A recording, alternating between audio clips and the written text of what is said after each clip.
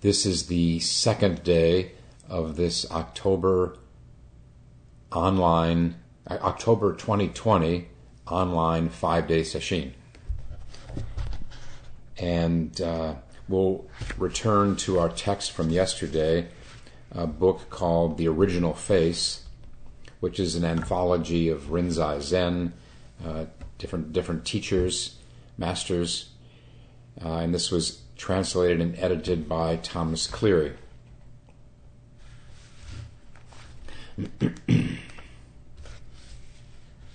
We left off yesterday with Zen master Daikaku. He's a Chinese master who spent the second half of his relatively short life in Japan.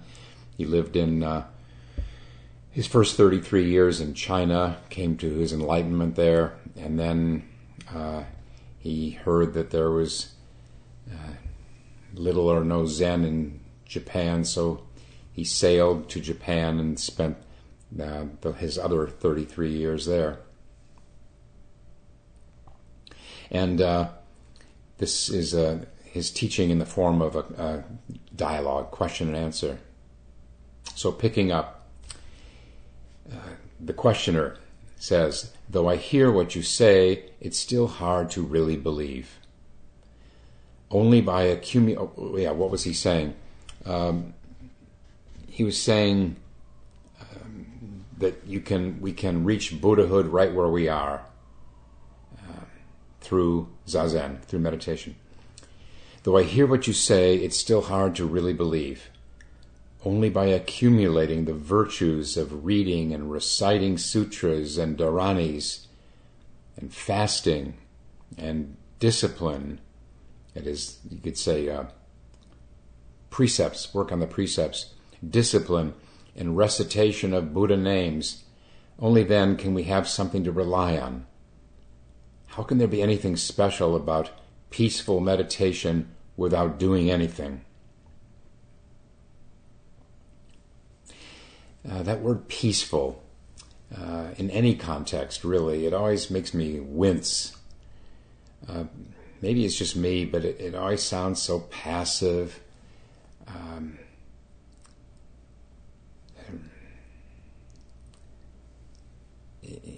Real Zen meditation is anything but passive. It's active. That is, we're actively engaged with the practice, whether we're sitting or moving about. And as anyone knows who has done this much at all, it's often far from peaceful. That is, far from bland or peaceful in a kind of a dead way. It's just the English word peaceful doesn't do justice to Zen meditation. Yes, we could say still. It's quiet meditation. That is, when we're sitting, we don't want to be attached to quietness.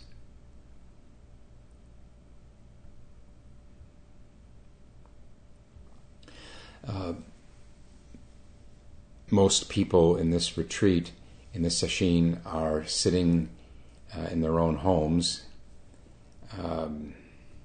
We do have a dozen people sitting together at Chapin Mill. Yay, let's hear it for Chapin Mill. Let's hear it for people sitting together in a zendo again. But most of us are sitting in our individual houses, and may find that one of the things we have to contend with is background noise from others who share the house with us, especially if you have kids, young kids, who are tearing around your house or apartment, despite your partner's best efforts to wrangle them into order and quiet. Or if not the noise from kids, the ordinary, normal noise of kids, it could be just occasional random sounds from your partner or others in the house with you. And this doesn't need to be a problem unless you can understand conversation, unless it's a conversation that you can hear well enough to understand and to get sucked into.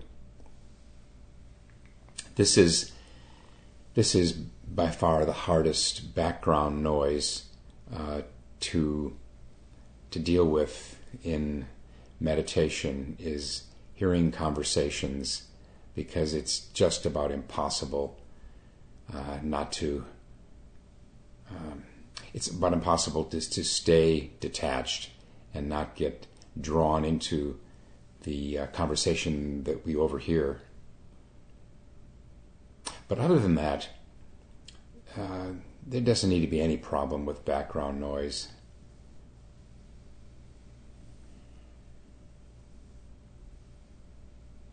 We develop the concentration to refrain from getting disturbed, being disturbed by outside noise, even pretty loud outside noise. Leaf blowers, lawnmowers, big noisy trucks.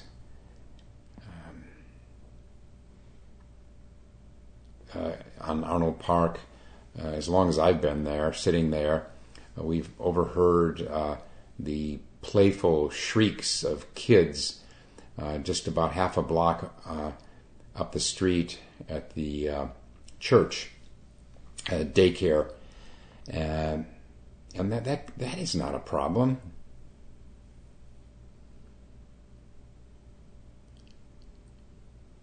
So,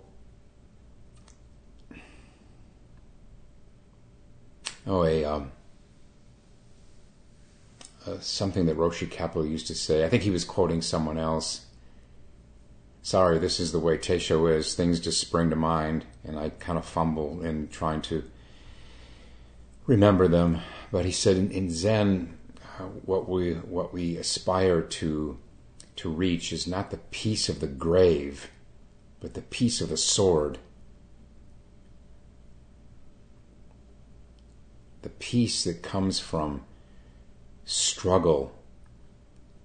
Not struggling with our thoughts. That's the worst thing we can do, is fight our thoughts. But the struggle that comes from holding fast to the practice, that's a struggle. When the habit forces, mental habit forces are tugging at the mind, pulling it away from the practice, it takes a lot of energy to resist that, and just not opposing it, but just refraining from getting drawn into thoughts. Or once we do get drawn into thoughts, which happens a million times, not lingering there. Anyway, long tangent here. The questioner is taking issue with Daikaku insisting that it's all in the meditation. That same line I quoted yesterday of Hakuin, upholding the precepts, repentance, giving the countless good deeds, and the way of right living, all come from Zazen.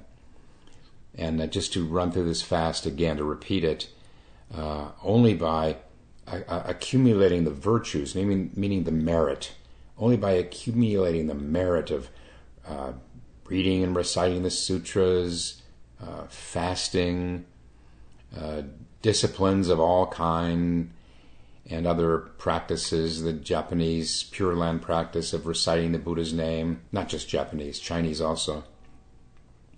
Only by doing all those, what in Zen we would call secondary practices, can we have something to rely on? We need those things. The questioner is pushing back.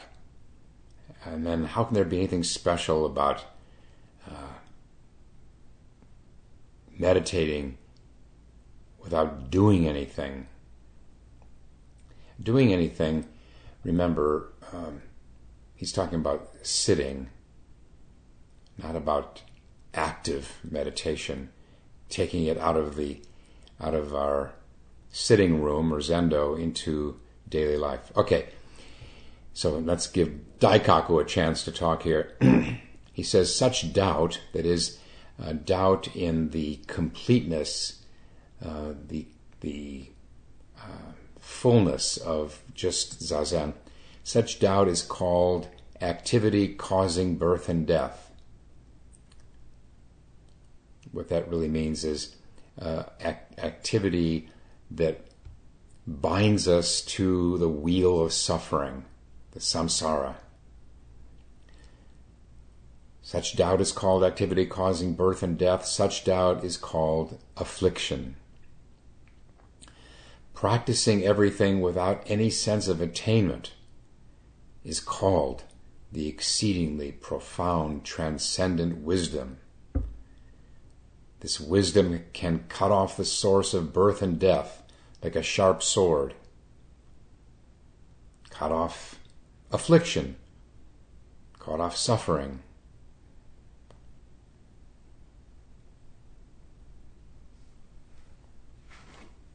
Or as Hakuin puts it, one true samadhi extinguishes evils.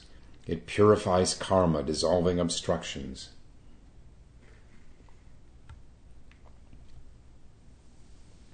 And then Daikaku continues, to practice virtue in hopes of reward is the illusion of ordinary people.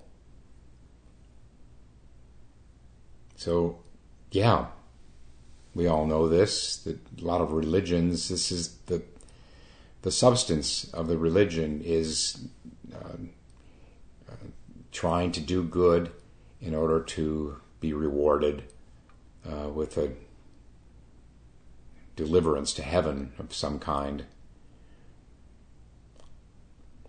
But then he says, bodhisattvas do not seek for the resulting rewards as they cultivate roots of virtue, because they cultivate goodness for the sake of impartial love and compassion, and thus it becomes sustenance for enlightenment. So, ordinary people are trying to do good for the rewards that they imagine. Not just imagine. Even Buddhism acknowledges that we evolve in a karmic sense if we're doing good. But it's a different level with the bodhisattva level. That they do good, not seeking for the payoff, but for the sake of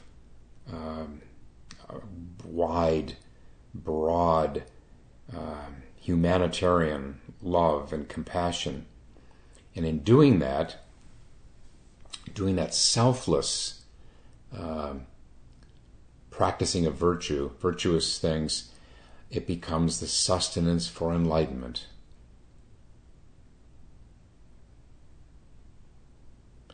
It's a very important point.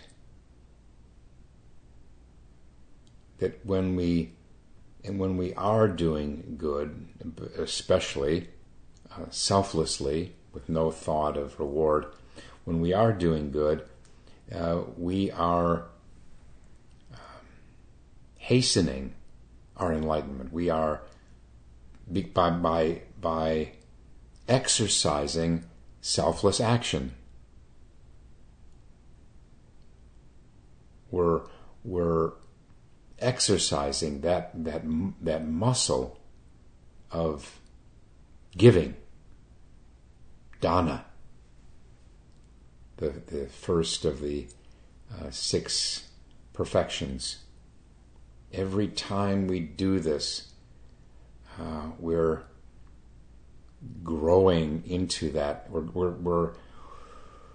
We're nurturing our bodhisattva nature.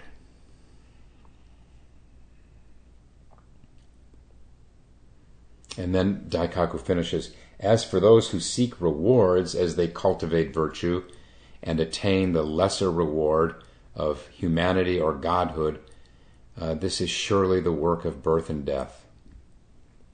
Yeah, well, we went into this yesterday about the 6 realms of unenlightened existence, that if we are doing good with the idea of being rewarded for it, yes, we may rise up out of the lower realms of unenlightened existence, but we're still yoked to the wheel of samsara.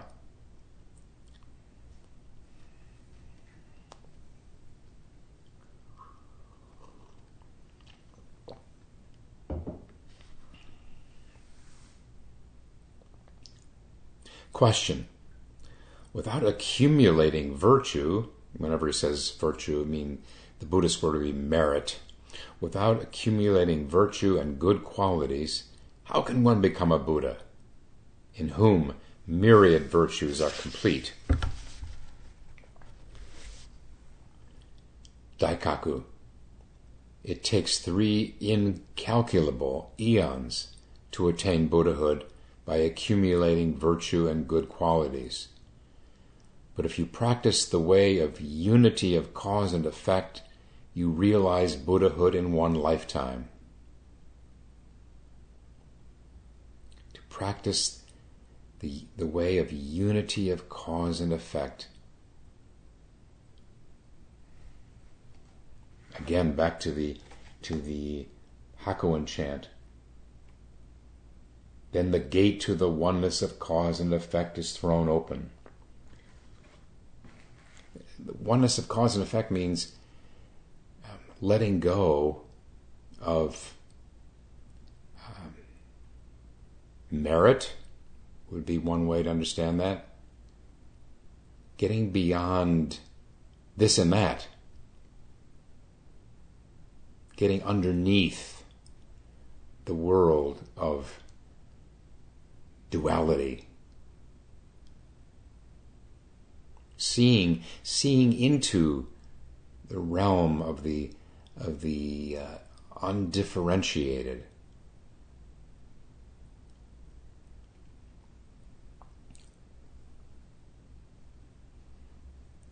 And of course, if we see into that realm, then we see that we've always been a Buddha. That from the very beginning, all beings are Buddha. He's talking about awakening. And then he finishes, someone who illumines her own mind and awakens to her real nature sees that she herself is originally Buddha, not now attaining Buddhahood for the first time.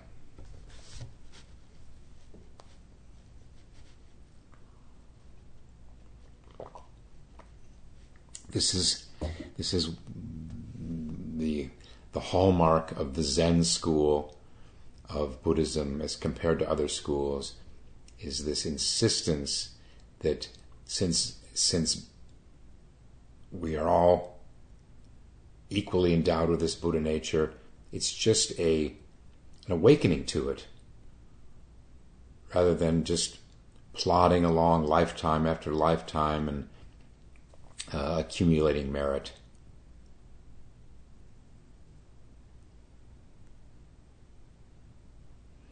Questioner pushes back. Do those who realize Buddhahood, that always means, I guess, full enlightenment, or at least enlightenment, do those who realize Buddhahood by seeing reality not depend on cause and effect? Should they not cultivate virtue? Again, Daikaku's answer. Although those who realize Buddhahood by seeing their true nature may cultivate virtue, they do it for others' benefit, not for rewards. Because they teach and transform sentient beings, They teach cause and effect. Because they know they have no personal gain, they do not depend on merit. They have no mind at all. We'll get to that, no mind, in a second. Because they know they have no personal gain. How's that? Because to awaken is to see there's no one here to gain anything. That our true self is no self. There's no person in here who's acquired anything or who can gain anything. And if there's no person gaining anything, no self, no ego, then ultimately there's nothing to be gained. No merit. This is what Bodhidharma meant when the emperor said, "What merit? What merit have I acquired by building these monasteries?" This is ancient China, building these monasteries and doing all these things, and Bodhidharma flatly replied, "No merit at all."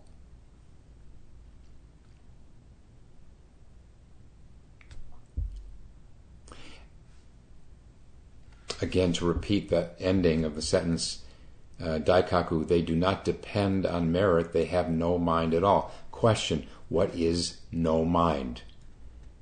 If there is no mind at all, who sees reality? Who awakens to the way? And who can expound the way to teach?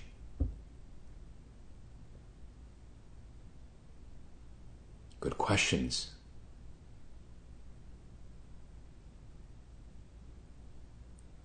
Who is it who sees reality? What is it that awakens to the way?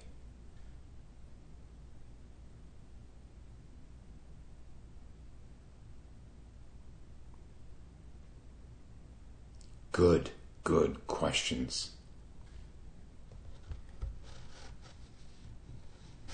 Right now, who is hearing? What is it that hears this now? Don't just give a name. What is it really that's hearing this?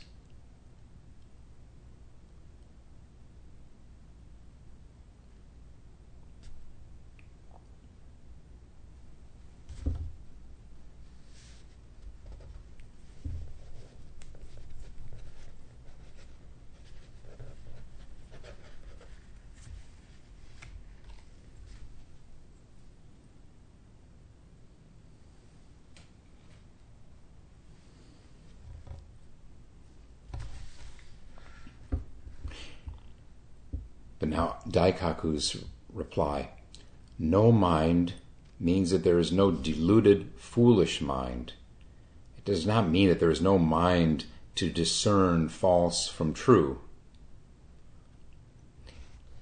If one doesn't think of sentient beings, one doesn't long for Buddhas either.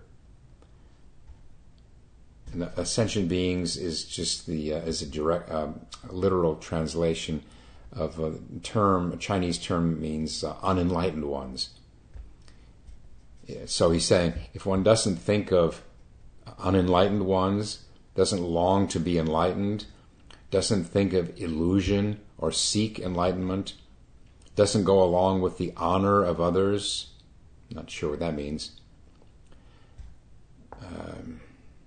Maybe it means not comparing oneself unfavorably when others receive honors, does not hope for fame, profit, support, or reputation, does not shrink from attacks from those who are resentful or hostile, and does not add any discriminating thoughts about any good or evil.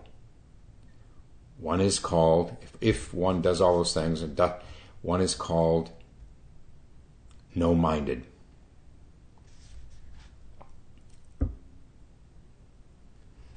In other words, to be free at any moment, to be free of self-concern, comparing oneself, self and other.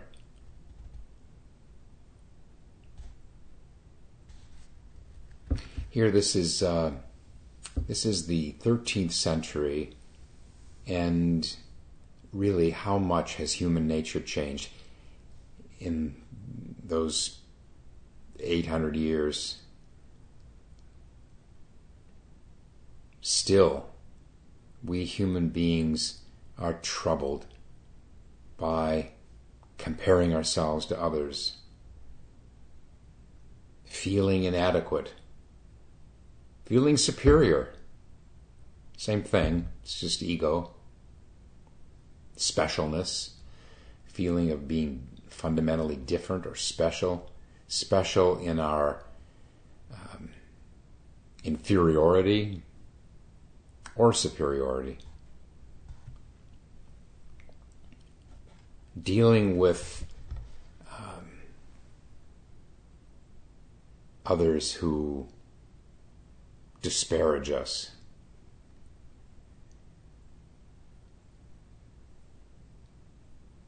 Getting tangled up in ideas of good and evil, right and wrong.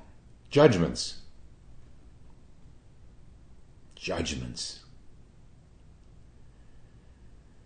So many of us are shaken, really, in Sesshin when we get in touch with how reflexively we judge ourselves and others unnecessarily. It's kind of a judgment machine that's always whirring. It's sobering to see how habitual that judging is.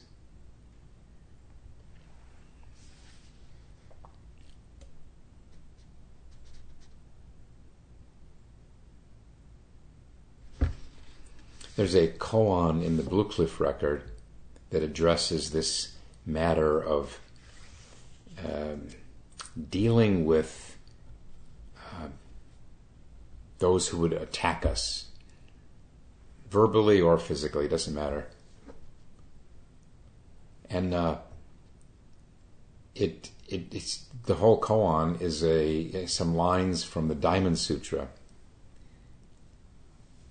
Here's how it reads. The Diamond Sutra says, "One who is reviled by others has done wicked acts in former lifetimes which doom him to fall into evil worlds, but because of the scorn and vilification by others in the present life, the transgressions in the former life are wiped out."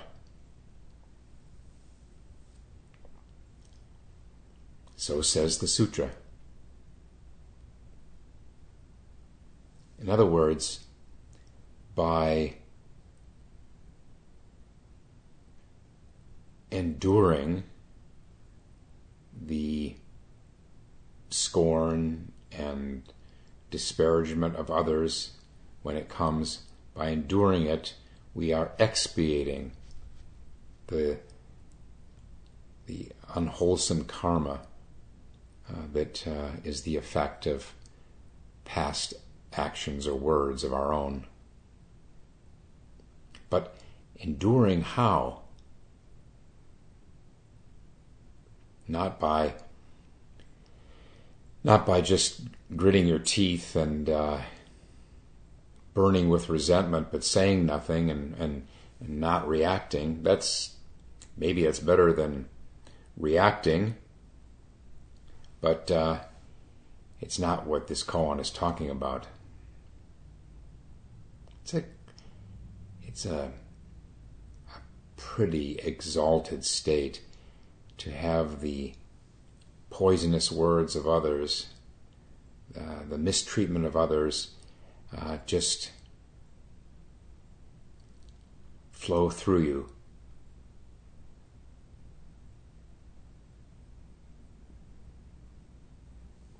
there's a saying in Japanese Zen, flavorless words, to receive these very charged, kind of toxic words of others, receiving them as flavorless, which just means not taking them personally.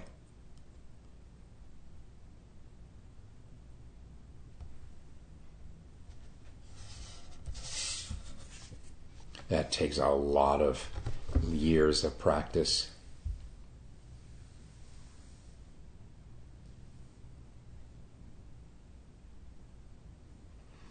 If I can share just a little story,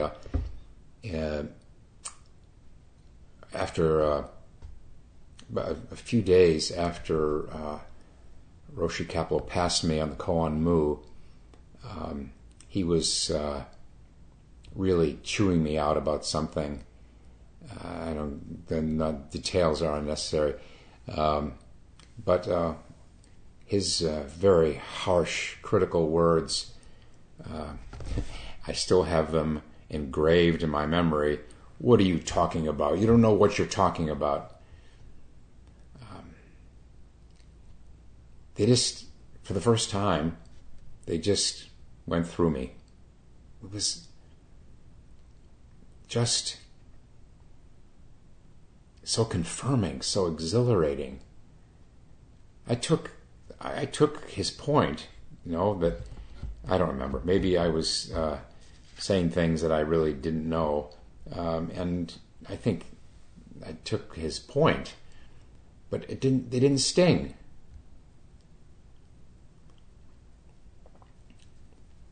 Anyway, it's possible to receive harsh words without taking them personally.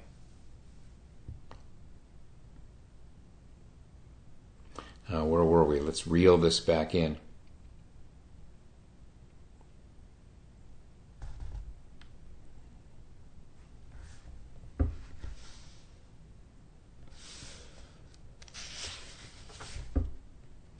Moving along to the next question. The sutras do not speak of no mind, nor do they praise it. By what school of teaching do you esteem this? He's getting a lot of challenges here from this this supposed questioner. And then Daikaku replies, various sutras have not failed to speak of it. Some of these sutras say, the path of words ends. Some say, it cannot be explained. Or, ultimate emptiness. Or, the condition of the one great matter. Here, Daikaku says these are all different ways of referring to this realm of no mind that is beyond the functioning of our ordinary mind. He continues, and also they say that all things are quiescent and dead. Shakyamuni shut his room. Vimalakirti closed his mouth. Does this not point to no mind?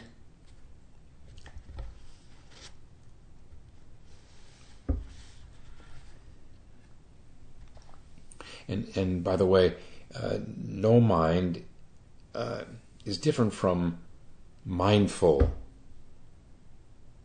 Mindful is still partakes of the functioning of our ordinary mind, the high functioning, the very good functioning. To be mindful, we need to be mindful in our practice of Zazen. The mindfulness part is the noticing that our mind has wandered. So mindfulness is important, but then once we have noticed, then in Zen we endeavor to return to this realm of no noticer, nothing to be noticed, no noticing, just abiding in non-abiding, dwelling in no thing. That's no-mindedness.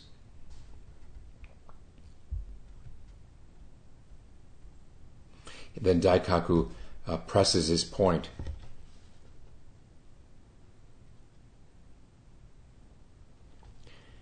Although there are 84,000 entrances to the truth in the teachings, they do not go beyond form and emptiness.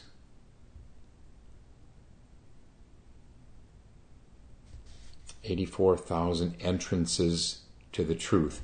My background in sutra study isn't enough to know about this reference, but yeah, the point is there's so many ways that we can consider the truth in different circumstances and conditions, and actually awaken to it. But Daikaku says they don't go beyond form and emptiness, the two sides of reality.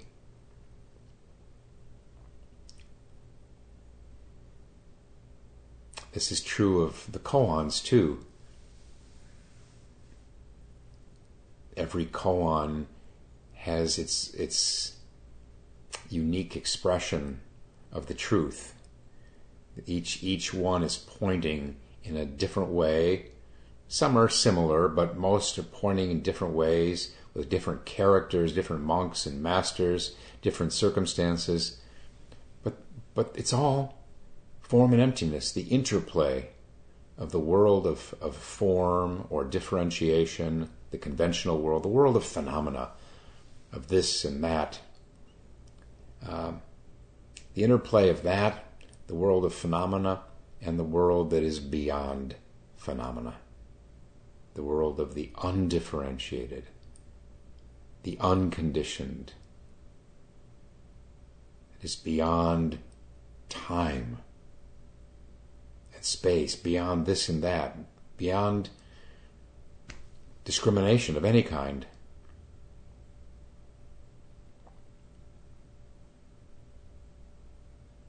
He continues, everything that has form and characteristics is matter, body.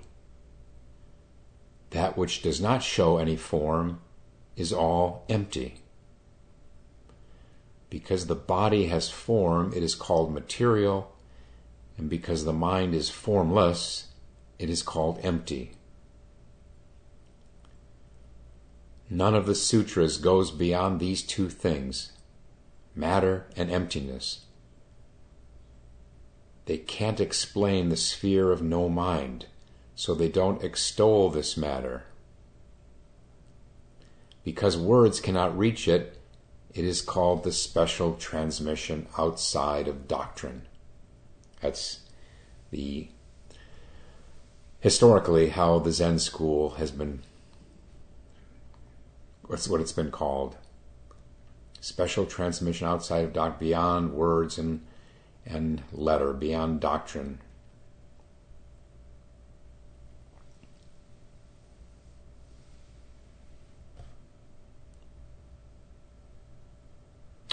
Question, is this body to be considered illusion? Can it be considered enlightenment? And what is the mind? The basis of illusion, and this is still the question, the basis of illusion and enlightenment, it should be known. And is the mind inside the body or outside the body? Where does it come from?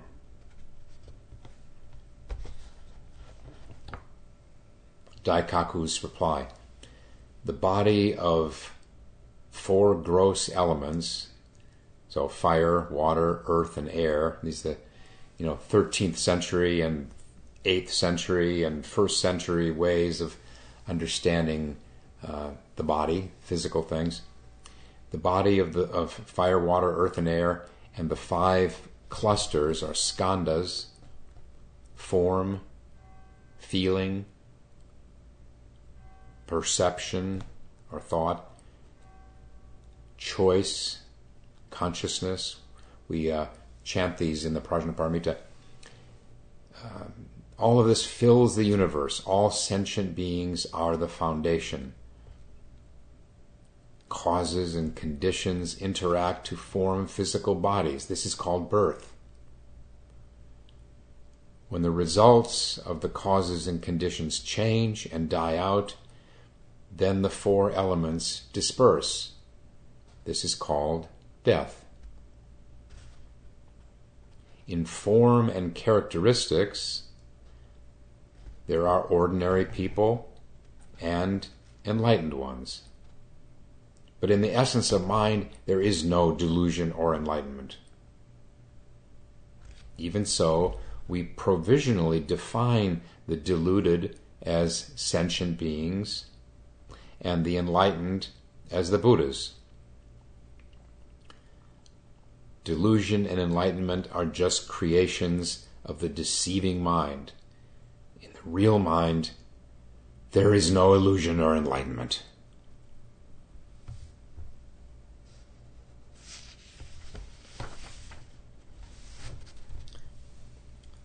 This, I can't resist saying, this was the most joyful experience of awakening, is to see that there are only enlightened beings.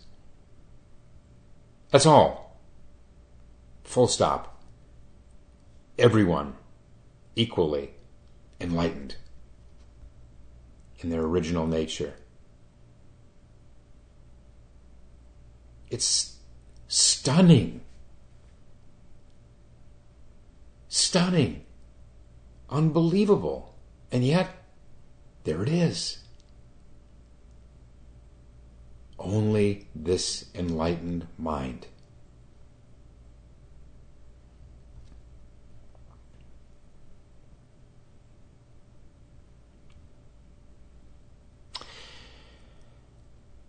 Our time is up now. We'll stop and recite the 4 vows.